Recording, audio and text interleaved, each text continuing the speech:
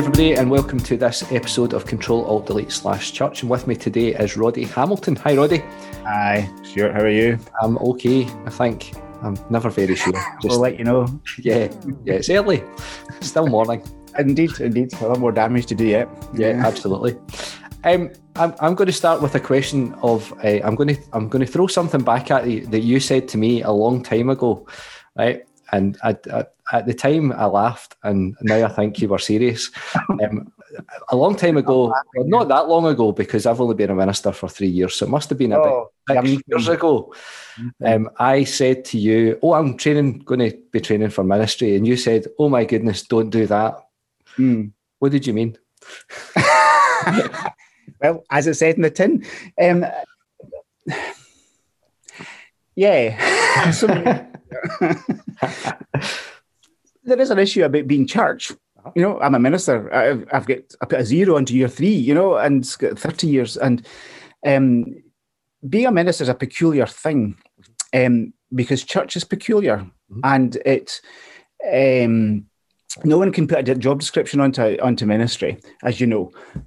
But you find yourself in so many peculiar places, and a lot of times you're doing things, theoretically you should be in the leading edge of everything, doing things for the first time. This has never been done before, because you'd be stretching and pulling the church in lots of different directions.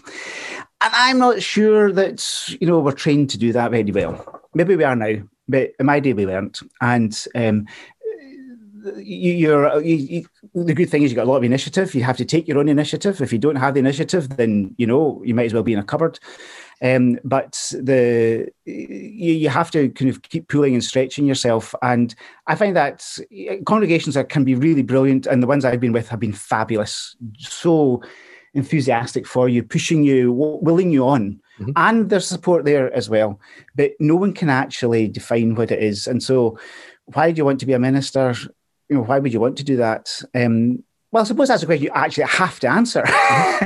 Yeah, they ask you that at the interview. They have to. And there is no right and wrong there. There may be, I don't know. There may be, I've got this, that, the next thing. But usually, hopefully, people will say, I'm intrigued. It's an adventure. No one's done the kind of ministry I'm going to do before. And if you have that initiative and that kind of vision for what church and ministry and community is all about, then go for it. Absolutely.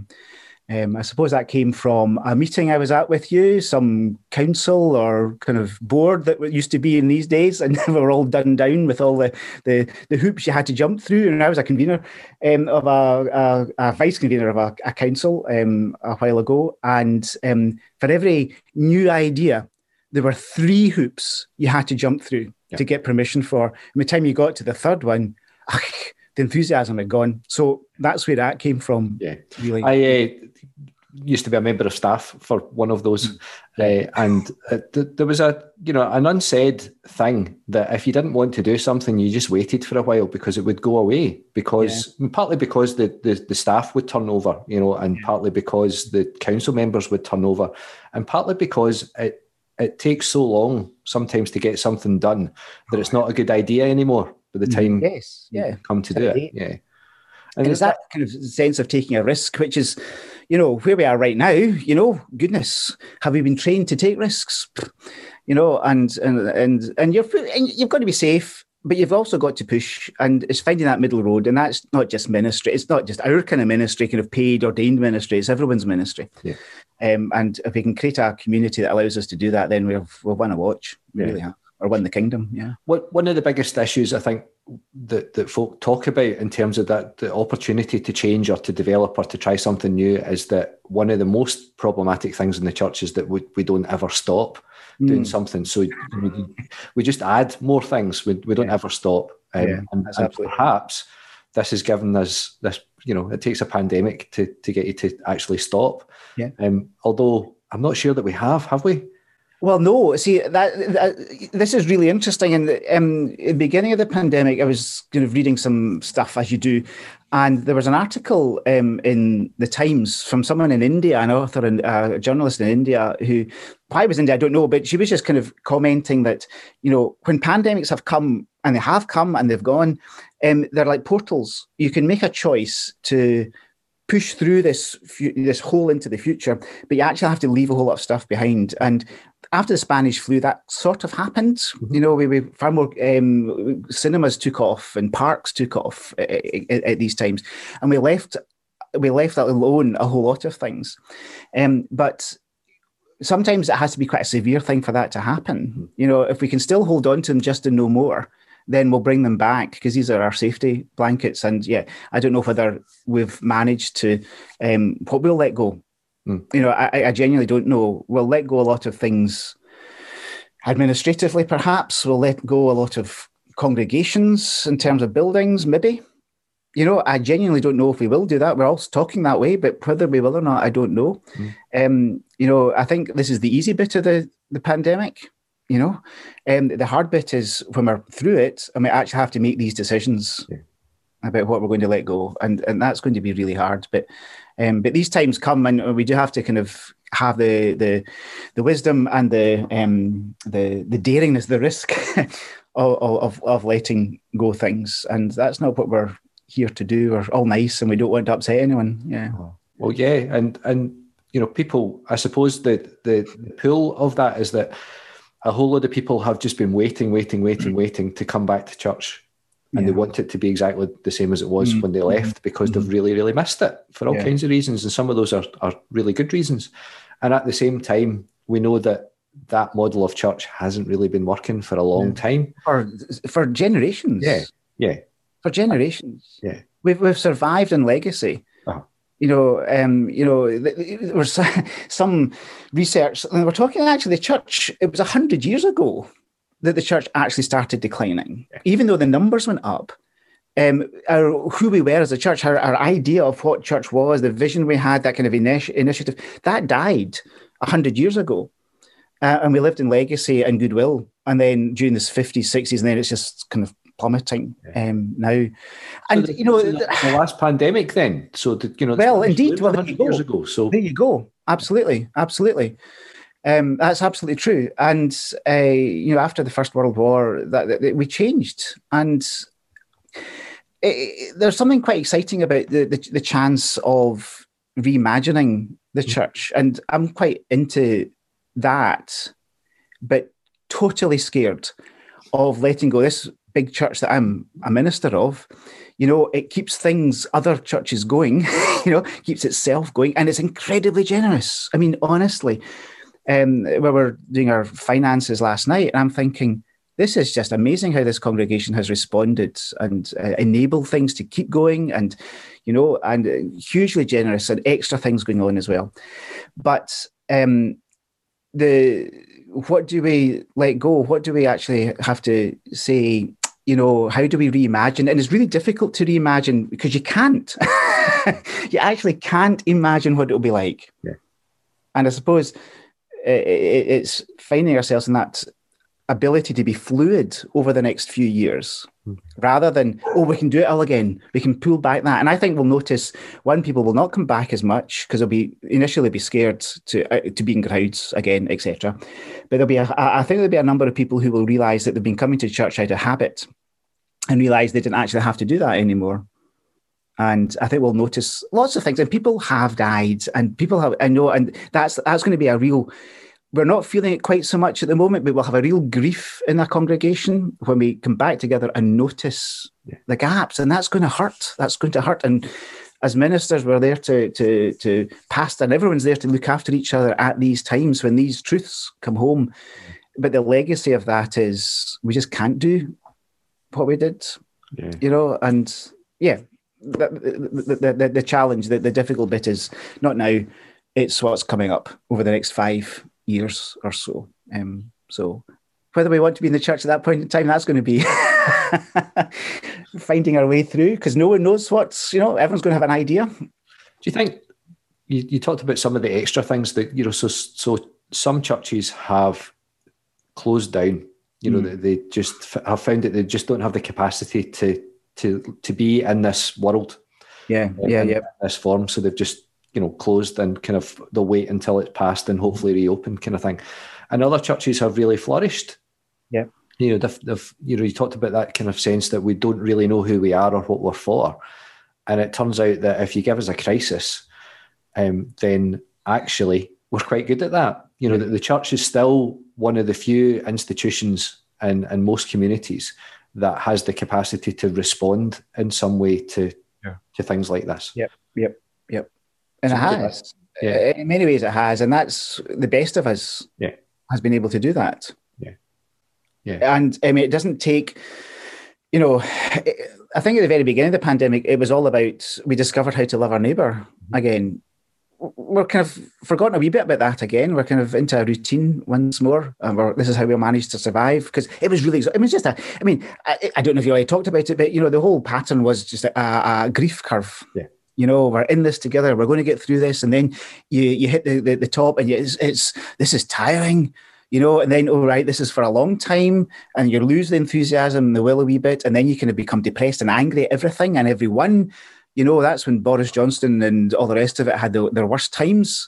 It was when people were really angry at him and had to project your anger or your grief onto that. And now I don't know where we are actually on the curve. We're kind of, are we finding our way? Are we kind of at that kind of finding a new worldview, getting used to this land, which isn't a bad thing if we can get used to it before we actually think, oh, we can pull back again. You know, yeah. In some ways, the vaccines come just a bit too soon.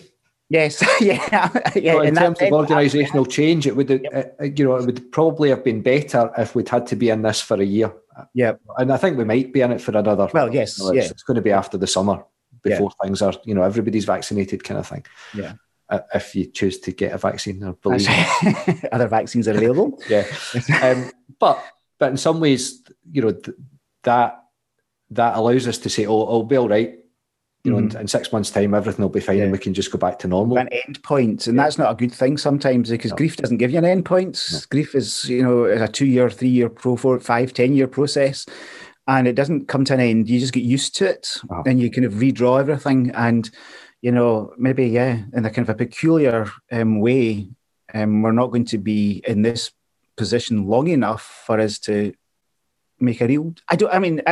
this is the thing. We don't know. And at least people are thinking about it. I think that's important. And as long as we remember these moments when we've had enthusiasm about reimagining and rethinking and hold on to these bits rather than go quickly back to the safety of what we've always done.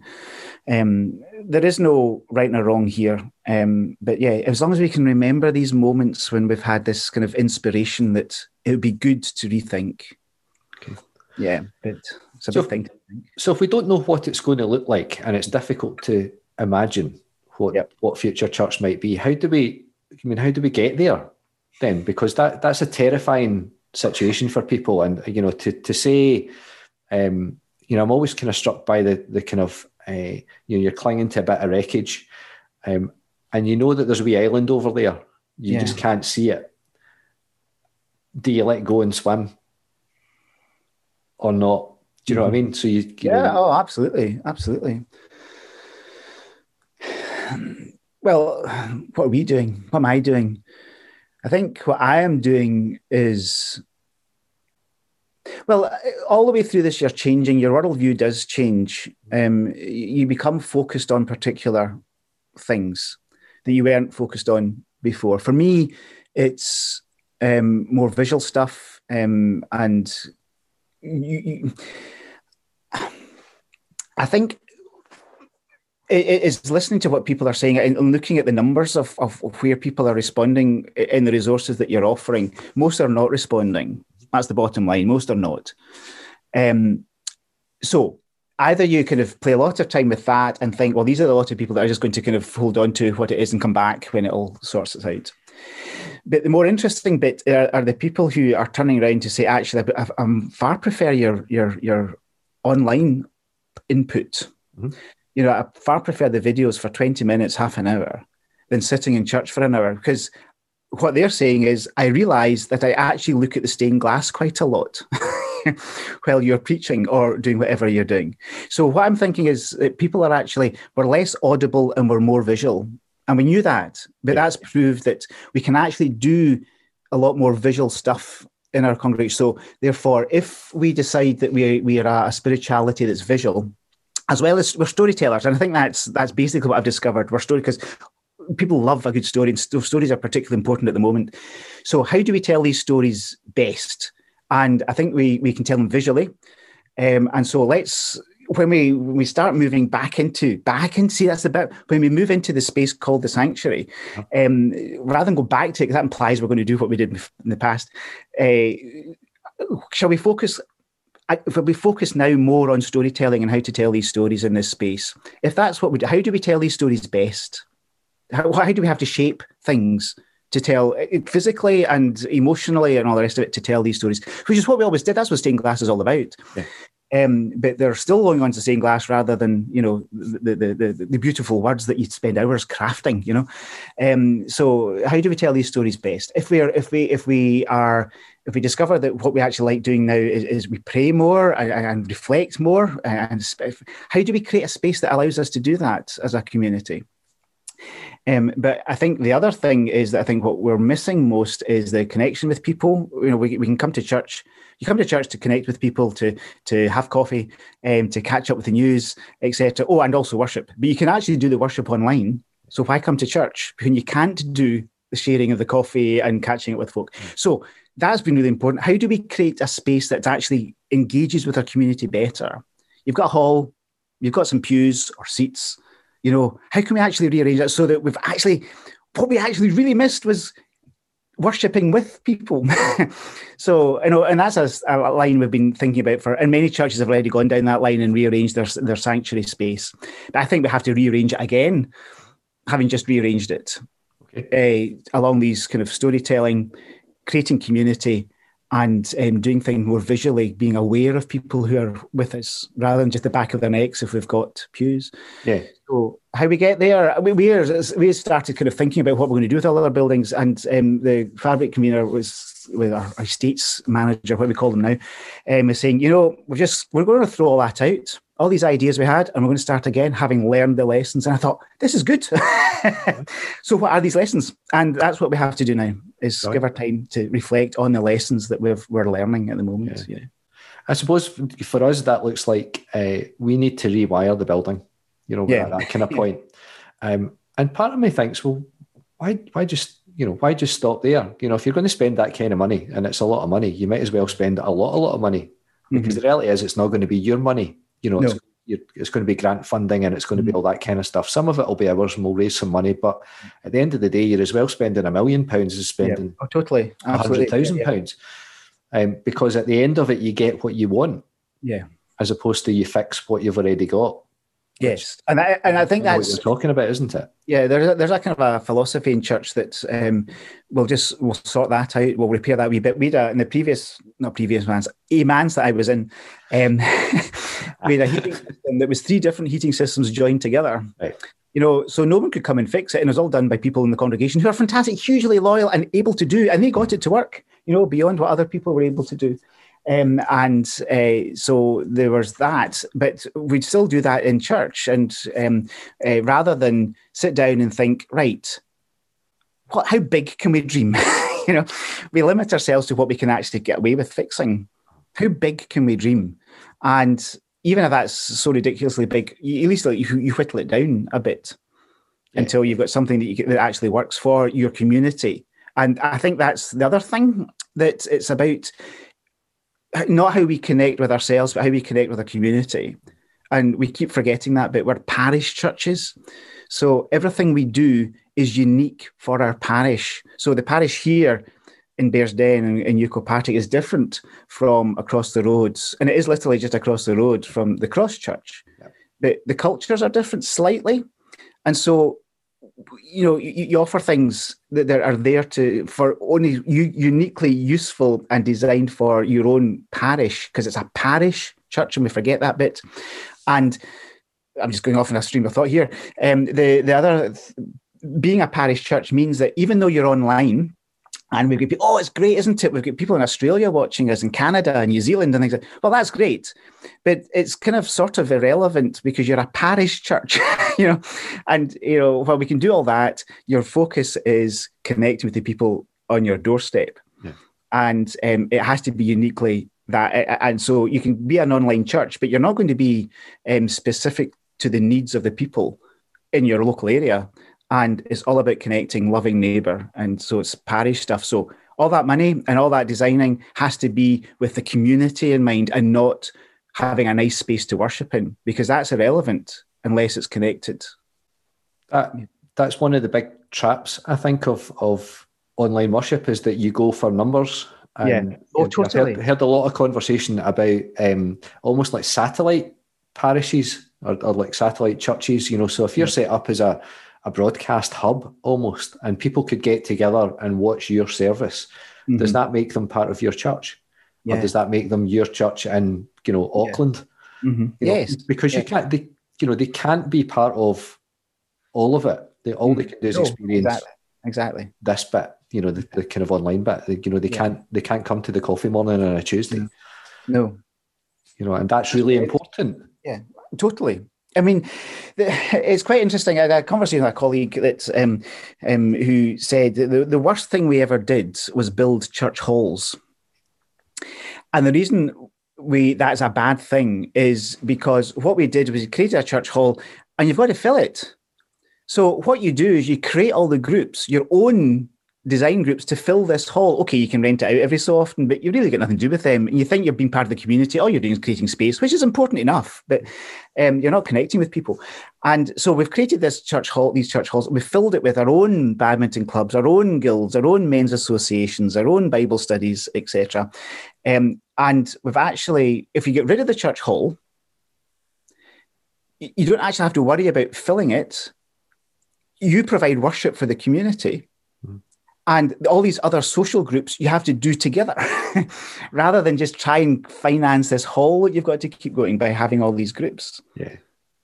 It's a kind of a sideways glance at, what we should be doing as a church. We're very social and we love being social, and that's important. But, we're the worshipping folk in the community, the faith folk, the tenacious folk that are here for the long term, and not to necessarily run groups to keep ourselves going and furnish our own income and keep the numbers going.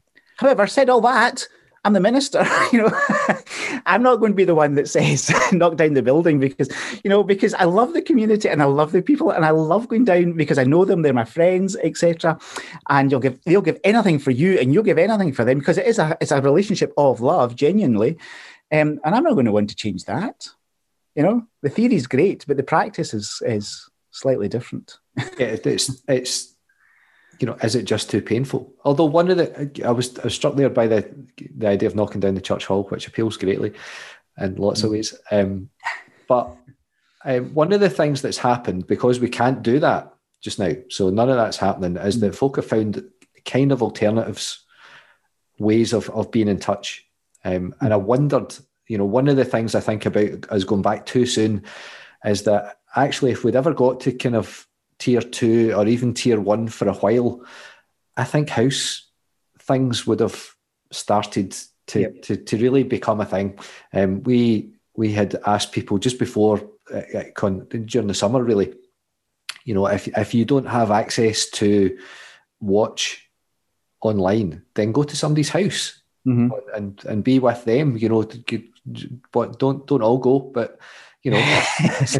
When you were allowed to go into someone else's house, we'll go around to your neighbour and sit and, take part in worship together, because that feels like a much more, just a much better thing to do. Yeah. It's a corporate experience, so do it with somebody else. And I had a kind of sense that might be a thing. And then obviously the pandemic gets worse. We're not allowed to go into each other's houses. And by the time we get to the point where we could work that out again, we'll be allowed to go back into the church building, so we'll forget about it. But faith at home has become much more important, I think. That's what the body of Christ is. Yeah. The body of Christ is being Christ in wherever you are, in the community, in your neighbours, etc. The church is the institution, and while I love it, I hate it at the same time. It's that kind of love-hate relationship, because it's an institution and it has to keep itself going, and it exists for itself in many ways. And I know that's cynical, but that's how it feels sometimes. And, that's how it works. That's how all institutions work. But institutions are actually dying now quicker than they have, bowling clubs, golf clubs, churches, political parties on the whole. All these things we're all becoming less connected in that way. But we do need connection. I think we've discovered we do need connection and I wonder how that's going to happen. I don't know. And so as a church, what we ought to kind of allow ourselves to do is be fluid enough to allow anything, just explore everything. Oh. And say, we're not doing this forever. We're just going to try this. We're piloting everything this year. Any suggestion, let's do it, and see what rises to the surface. Oh. And have that risk ability to give life to things. And that's what we are as a church. And one of the things I think we've learned over the years is that we are a church that can give life to things, and when it has life, you can let it go. Mm-hmm. You don't actually have to hold on to it and say it's ours and be proud of being the owner and initiator, and we're going to keep this going for as long as we can. No, once it's got life and it's viable in its own. We kind of started community festivals here, and the festival now has life of its own. So we're working a way of handing that over to a community interest company and let it go. Yeah, we started it, but that's what we do. That's what we did with schools. That's what we did with hospitals. That's what we did with prisons in this, in the past. And so let's give life to things and don't feel as if we have to own it. Yeah. We are the creative lot. That's what people of faith are. We are tenacious. We're trustworthy. We are able to do things. And we've got the organisation that allows us to put all these things together, give it life, and let it go. And it has its own life, And that's what we do. That's what God does. That's what creation's about. Mm. That's why we've got evolution, etc. God lets it go. And, maybe that's where we are now. Just let it go. Let it go. And we burst into song. Yeah. Oh, no. Soundtrack there, yeah. Absolutely. So it seems to me that for you, that the worship part of that is really important, because that's the bit that energizes and is almost the kind of the creative. I don't know what it would be, the kind of the seed, the thing that or perhaps even the soil that allows these ideas to grow and connects us to this sense that we're about something. This isn't just a social club. It's we're about birthing these new ideas. Yeah, in many ways, it's the unique thing, isn't it, about a church? Not the only. I mean, other people worship in other ways, obviously,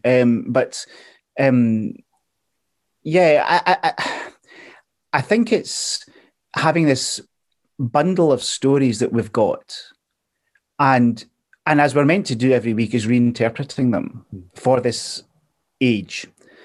And I suppose I've found myself doing that. I'm not going to say do it more. That's not true, because we do it every Sunday. But because we're in this very peculiar situation, suddenly these stories are recontextualized. Suddenly you discover things in them that you hadn't, because you weren't in this space, you couldn't see them before. And that makes them faith stories, because they're not time bound in any way. And it's just been incredible how you've found connections and being able to retell this story and thought, oh, wait a minute, wow, that makes sense suddenly in this way. And all the how we can actually use these stories to reshape our community now. A couple of weeks it was the parable, the tenants, the talents, not the tenants, the talents. And, we've always told this story as if it's about talents, and it's not about talents at all. You can use it as talents, that's no problem. But, what did the first hearers hear in this story? That's this question we have to ask ourselves every time we tell these stories, because it's not how we hear it. It's obvious, sometimes 180 degrees different. And the parable of the talents is that the last guy was the one that says to who buried his talents, which was a way to do things. But he said, here's it back. I'm not going to take part in this system that you've got me as a slave, you as a landowner, you disappear and I look after your money for you. Forget it, and here's it back. And the reality is, well, if you do that, you're chucked out. This is a parable about the world. And so taking these talents as the church and living like that, taking the risk of being, ostracized by speaking truth to power. And so when we reshape this community, this new community, this new normal, which we can do, because we've got the stories to as the foundation of all of that, use these stories to shape it. And I remember once talking to a previous moderator, and I can't remember what it was about. Was it about the Westminster Confession or all these kind of rules we've got and things like that? And I did suggest to him in a kind of throwaway comment, maybe we should just get rid of all of that and just replace them with stories. And he did nod and said, yeah, it wouldn't be a bad thing. Use the stories of Jesus rather than try and have all this doctrine and policy, etc. Yeah, because what it does is that tries to boil it all down to the right answer. Yes, and there isn't an answer. About the right answer. There is only an adventure. Yeah. There's only a question that leads to, and if you try to answer that question, you lead to an adventure. It's a way, it's not about answers. And use the stories as your basis, because that's what we've got. And they're fabulous for doing that. The whole kingdom is based on all these, the Good Samaritan, it's such a good story at this time to tell for two reasons. One is we have to be the guys that walk on the other side of the road in many ways, just to keep safe. But then you've got this Samaritan who the first hearers would not identify with at all. Suddenly we identify with the Samaritan as the Good Samaritan. No. The first people who heard it would identify the guy that's beaten up on the road. And then you have to realize, actually, I have to have my enemy, because one day that enemy is may have to look after me, may be the person that saves me from, So, retell these stories and use them to reshape the community we've got now. And that's what worship does. It opens that possibility rather than tell the stories we've heard it as Sunday school children. That's fine. Tell it as Sunday school children, but there's another way of hearing it. There always is another way of hearing it.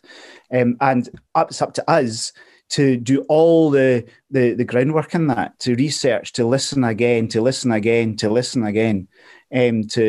all the centuries of how these stories have been told. Here's a way of telling this story. It may not be what you're wanting to hear or right for this moment, but it's a way, and just let it ferment and see what it changes. And it's interesting you brought up the parable of the talents. The first time I heard the interpretation that you just gave of it was from a South African woman. During my training, and we were talking about it, and it was one of those, it's about this, and she said, no, it's not. No, it's not. And I wondered, that's born out of crisis. Yes. And I wonder actually if these stories make much more sense in crisis, because they were told in crisis. And we're in the middle of a crisis, and so they, spot on. And that's what's happened. Yeah. That's why I think these stories I feel much more alive to them, because we are in crisis. Yeah. And you hear them differently. Yeah. And all and every story's like that. It was Jonathan Sachs who says that who used to be the chief rabbi died suddenly and sadly, a month or so ago, who said that, you can only take these stories as metaphor. Don't take them as that's the heresy, is taking them too literally, because they're stories that are meant to speak into a moment and through a moment, and you hear different things in them, and he was really interesting for all of that. And I would recommend reading, everything he wrote. He's good at reinterpreting and re-understanding them in a particular time. And that's why they're faith stories. They're not tied down. Yeah. So one of the ways that you do that, and you help other people to do that, and I'm hugely grateful for, is that you write things down, and you share them, which is one of the things that we're not particularly good at. We're all a bit either precious or far too modest, or whatever it is that stops us from sharing things that we create. I'm terrified that people think they're terrible. Probably is the kind of thing that's at the heart of most of it. But for years and years and years, you've written bits of liturgy that you've shared generously with anybody that wants it. You're not at all precious about that. Why do you do that? Well, two things. One is, in the sharing of these things, there's always the caveat that you must not use this as it is written. You have to adapt it and edit it to suit your own space, culture, people, language, etc.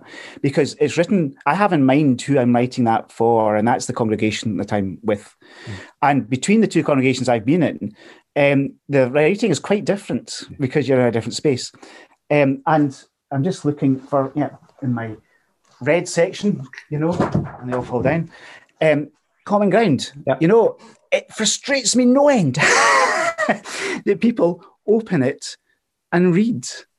No, it says read the third bit. If you're going to read anything in the common ground, read the preface, and it says there, don't take the words straight off the page. These are just ideas. These are hints. This is the shape of liturgy, right? This will give you an idea, but take the words and then develop your own and grow them for your own language. There's nothing prescriptive about a free church, and we are a free church. We write our own liturgy. And so part of maybe the writing of it is to kind of just keep hammering home that we are designed as ministers to write liturgy. That's what we are called to do. That's the one task that is uniquely ours, is to write that liturgy. So I do. And people have asked for copies, so I just send it to people if they want, with the caveat, rewrite this, please, for your own thing. It was 20 years ago, no, more than that, 30 years ago, we used to use Whole People of God resources. It's up here on my shelf somewhere. And there's a wee part of that that said it was called Collective Wisdom. And the idea was that you use their material, it's written in Canada, and you threw it back at them the way you've edited it for your own culture. And they're always interested in that. And I did that for years and years and years and years, just because I'm a good Presbyterian. I do what I'm told, and that's what I did, and so sent it back. And then I got a wee email one from a guy I didn't know, and said, you won't know who I am, Roddy, but we've actually found some of your collected wisdom stuff that you send back. We quite like what you've done. We're wondering if you could write for this new resource called Seasons of the Spirit. You may want to think about this, but we're going to have to ask you to come over to San Francisco, and then 6 months later, come over to Kelowna, which is in the Okanagan Valley in British Columbia. And I said, how long do you want me to think about this? So politely left it a day and replied, yes. But being part of a community that writes kind of realizes that this is alive and this stuff is freshly done all the time. And there's a whole community of people out there that does that. And we don't share that, as you say, often enough, because I'm desperate to hear from I have my own poets and authors and things like that I go to, but you're always keen to hear how it's happening in the church next door, because as ministers we don't connect. We don't go and we can't go and see other people's worship and experience it. We can now. Pardon? We can now. We can now. Yeah, I know. Yeah, that's right. And that's a mildly terrifying thing. And then you realize, oh no. But partly, but also I think, oh yes. I see loads of stuff that I think I'd never have thought to do that or say that. Well, that's the thing, and it's brilliant. Yeah, totally, and that's why. And we're here. We're meant to be the creatives. So be creative, and our gift is to be able to share that beyond our own congregation, because we're ministers of the church, capital C, universal, and not just the minister of the parish. And yes, people can be very precious with things like children's addresses. I don't do children's addresses anymore, but we do kind of conversations and things like that. But I remember, I've got a Christmas children's address that I'm not going to tell anyone because I don't want them to use it, because it's mine, and everyone says that, and it's true. You have that with prayers as well, and communion liturgies and things if they don't use common order, but it's not valuable unless it's used, and shared and adapted and I don't know whether it's because of Queen Elizabeth, the first, when printing presses came out, they started, the Book of Common Order or Common Prayer was published. And so, she said, or the church at that time said, you have to use this.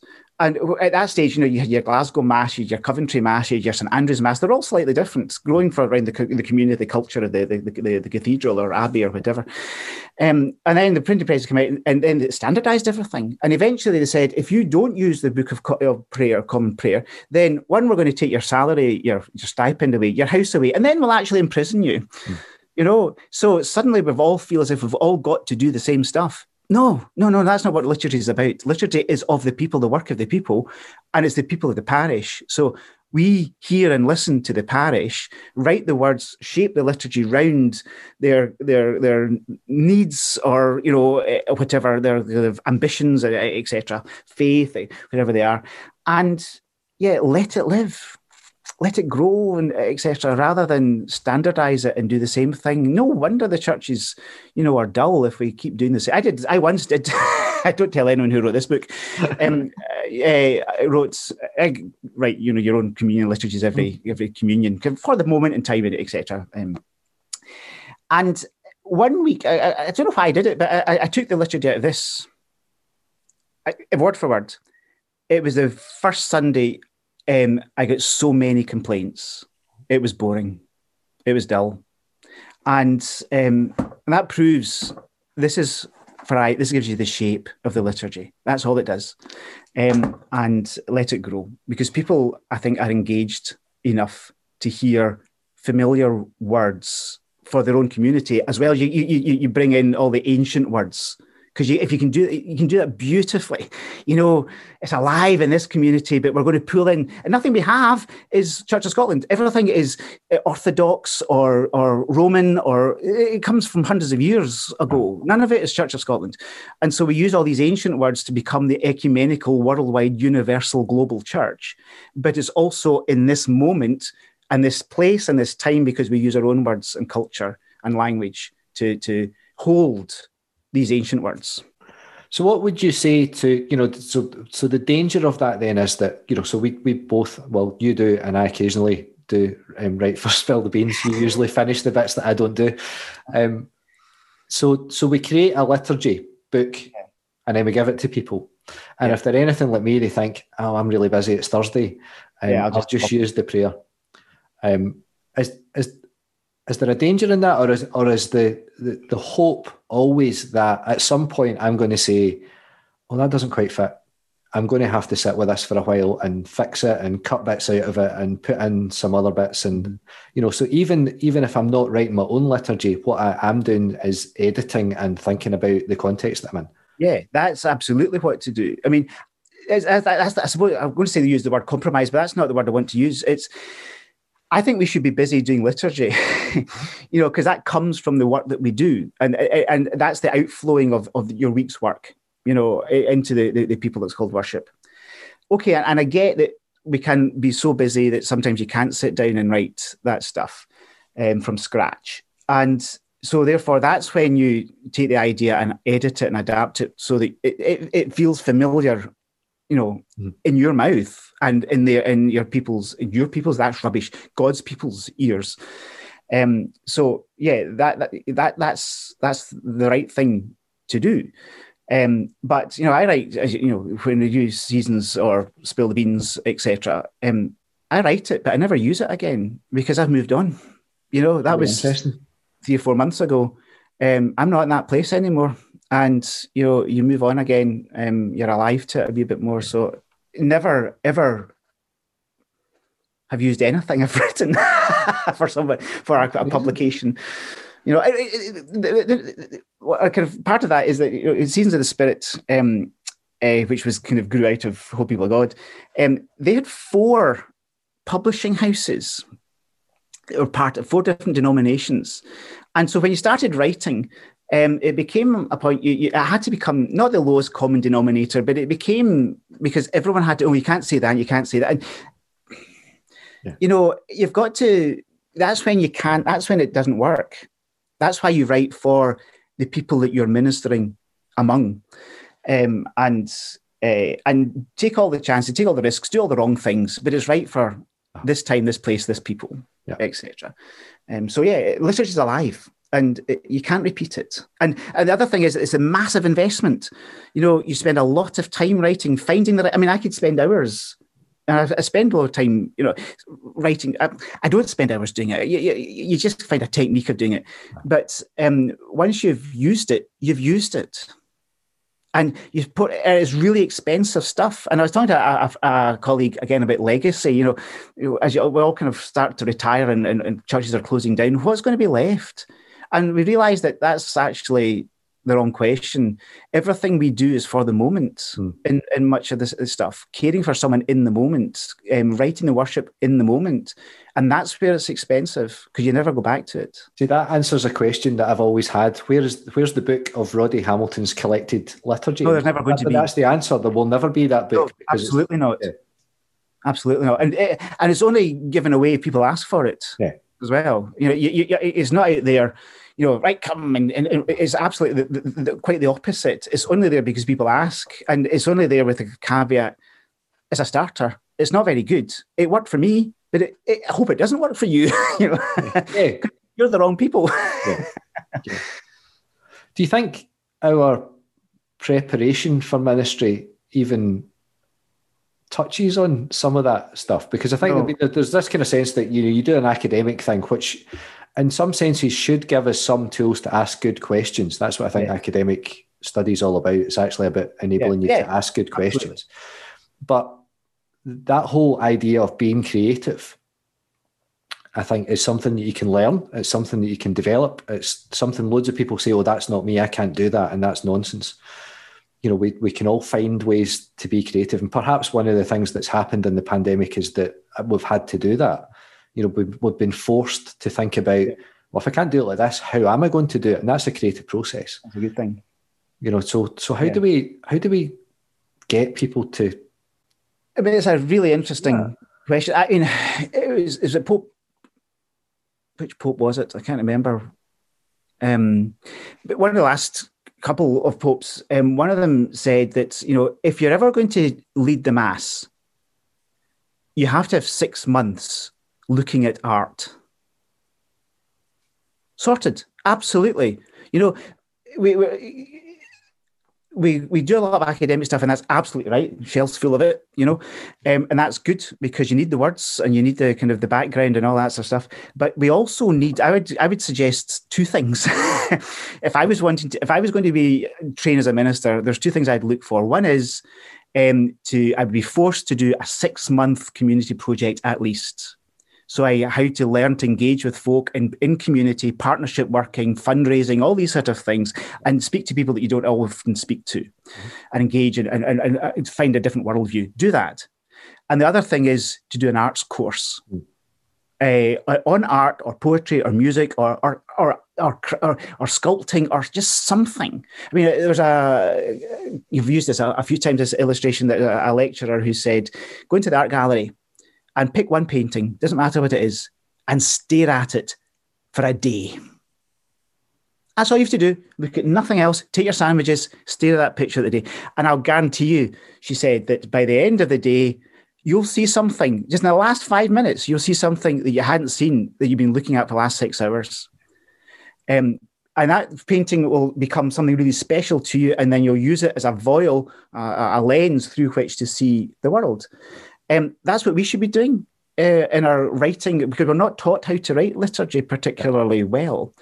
And part of that is, well, you go into the parish and you learn how to do it. No, you don't. You don't. No one sits down and says, this is how you craft things. I don't know how to do it. I mean, I probably should have, where I did hires, when they do have hires, I failed my higher English completely, so badly it wasn't even a compensatory O grade. There was nothing on the certificate, which is an advantage, you know. But it was mince. And what I should have been allowed to do was choose the creative writing option, but the teacher said, "Don't go anywhere near that." And I don't know why, but I imagine it's because they don't know how to mark it. Yeah. How do you mark creativity? You know, what's good creativity is some is bad to someone else, etc. I did this English again and passed. But now I write poems all the time, and you know, and all these sort of things. It's a bit of a maturity thing.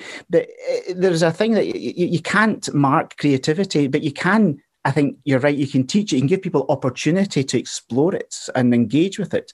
And to be able to do that, I think our storytelling and our creative space and our liturgy would be far more interesting to hear and possibly also look at, because I think we would develop that more.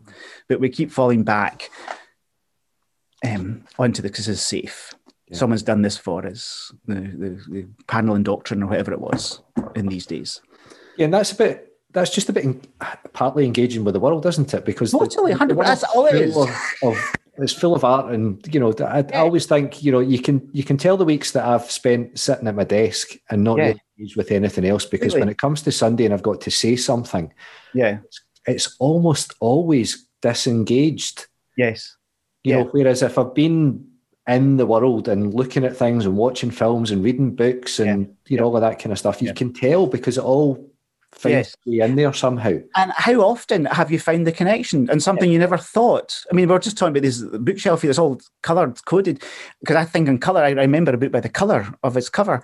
But what you do is you pick out a book from the shelf, and there's another book that's entirely different, but it's the same colour. So you pull that out as well, and there's a connection. You find connections between things. So, and I think it's invariably you read something, see something, watch something, and you realise 2 days later when you're coming down to write something, oh, wait a minute, there's a connection there. And that was the tradition of the beauty of a Scottish education, that you had multi-medium, you did physics and you did art and you did maths and you did, whatever. And that's why you had such brilliant inventors, because they used different areas of work and brought them together and created things.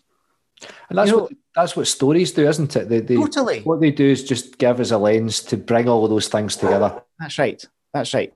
Yeah, and it's a kind of a story's a magnet. It pulls us into it, and when we're in the middle of it, it can chuck us back out again. And I'm in a different world. Or you see things, you keep thinking about that stories, you watch things and you see connections between it. So these are the stories that are real, and last. And that's why they're, 3,000-4,000 years old. And one of our stories is the oldest story on the planet, which is the story of Noah and the Epic of Gilgamesh. That's why they're still around. They're brilliant. Love it. Yeah, And I think, I suppose part of that task then is to help other people to make those connections with the things that they encounter. Yeah, and so what we do is provide a framework for other people to make those connections in the way that we've done. And that's what we should be able. And if that's what we're doing, how do we create a space physically and emotionally and spiritually to do that? And it does mean physically. So how do you rearrange where you worship and engage and contact people in order to do that? We have coffee after the service, and it's only recently we put tables out. Everyone was standing. People engage better at a table. Yeah. And you actually, is this seat free? Can I sit down? Suddenly you get another conversation going. Yeah. People don't easily walk into groups with people standing because it's more intimidating. But sitting down is more open. Yeah. It forms the group, doesn't it? So it's older and you can't get in. Correct. Yeah. So it's about physical, spiritual, and emotional space. How do if what we're doing is telling stories and getting people to engage with these things and seeing the world, what do we actually have to do now to create a different space that allows that to happen? And we keep on jumping too far ahead. We keep on jumping. We're going to change it. We could do this in the church. We could do that in the church. No. That's not. You're never going to talk about that. Talk about what are we about. If we understand what we're about in any ways whatsoever, how do we reshape everything we do? The language, the meetings, the space, the times we meet, everything, in order to allow that thing that we say we're about to happen best. One of the words that people then use about the liturgy is that it's a drama. Yes, completely. But it's possibly the worst staged drama in the world then, isn't it? So what you're saying is that the staging of this playing out of these stories and the unfolding of them, we don't, we've made it about a person standing in a box, up high so that people can hear them. And, and sometimes, as you said, be distracted by the stained glass because that's the only thing there is to look at. Mm-hmm. And they'll, we sing some songs because, who can listen to somebody speaking for an hour, or because the music actually engages with us in a very different way. Yes. And is very important. And it's one of the things that I think people, of all the things that folk miss, it's the thing that probably we've dropped out of the online service. There's not as much music. Yeah. And people really miss it. Yeah. Because music does something that other things don't do. Yeah, totally. And is that part of the training we should give, not just ministers, but congregations as well, those who are interested, community projects, engage with the art. But part of that is how to do drama. How does a film director direct a film? How does he or she create these moments, that atmosphere? Because you're absolutely right. The shape of the building is drama, because it's shaped in a particular, it's not just kind of thrown together, it's thought about. The windows are drama. The liturgy is drama. And think of the two sacraments we have, the two signs we actually have is communion and baptism, both massive dramas, hugely so.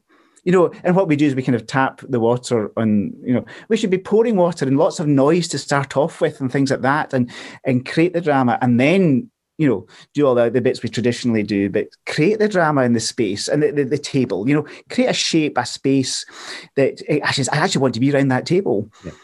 There's something happening on that table. It's live. It's not just beautifully pewtered goblets that no one's allowed to touch except the minister. There's nothing that no one else is not allowed to do in the communion, except the epiclesis bit, the bit that says, I call down the Holy Spirit. And you don't actually have to have that. Yeah. It's not in there. And it doesn't have to be in there. And John Knox didn't have it. He wrote it. He didn't have it in there. And that's the only bit you're meant to be ordained to be able to do. So everyone can do everything else. So let's do the drama. Let's tell the stories with pictures. There you go. Amen. I'm going to enjoy being at your heresy trial. That's right.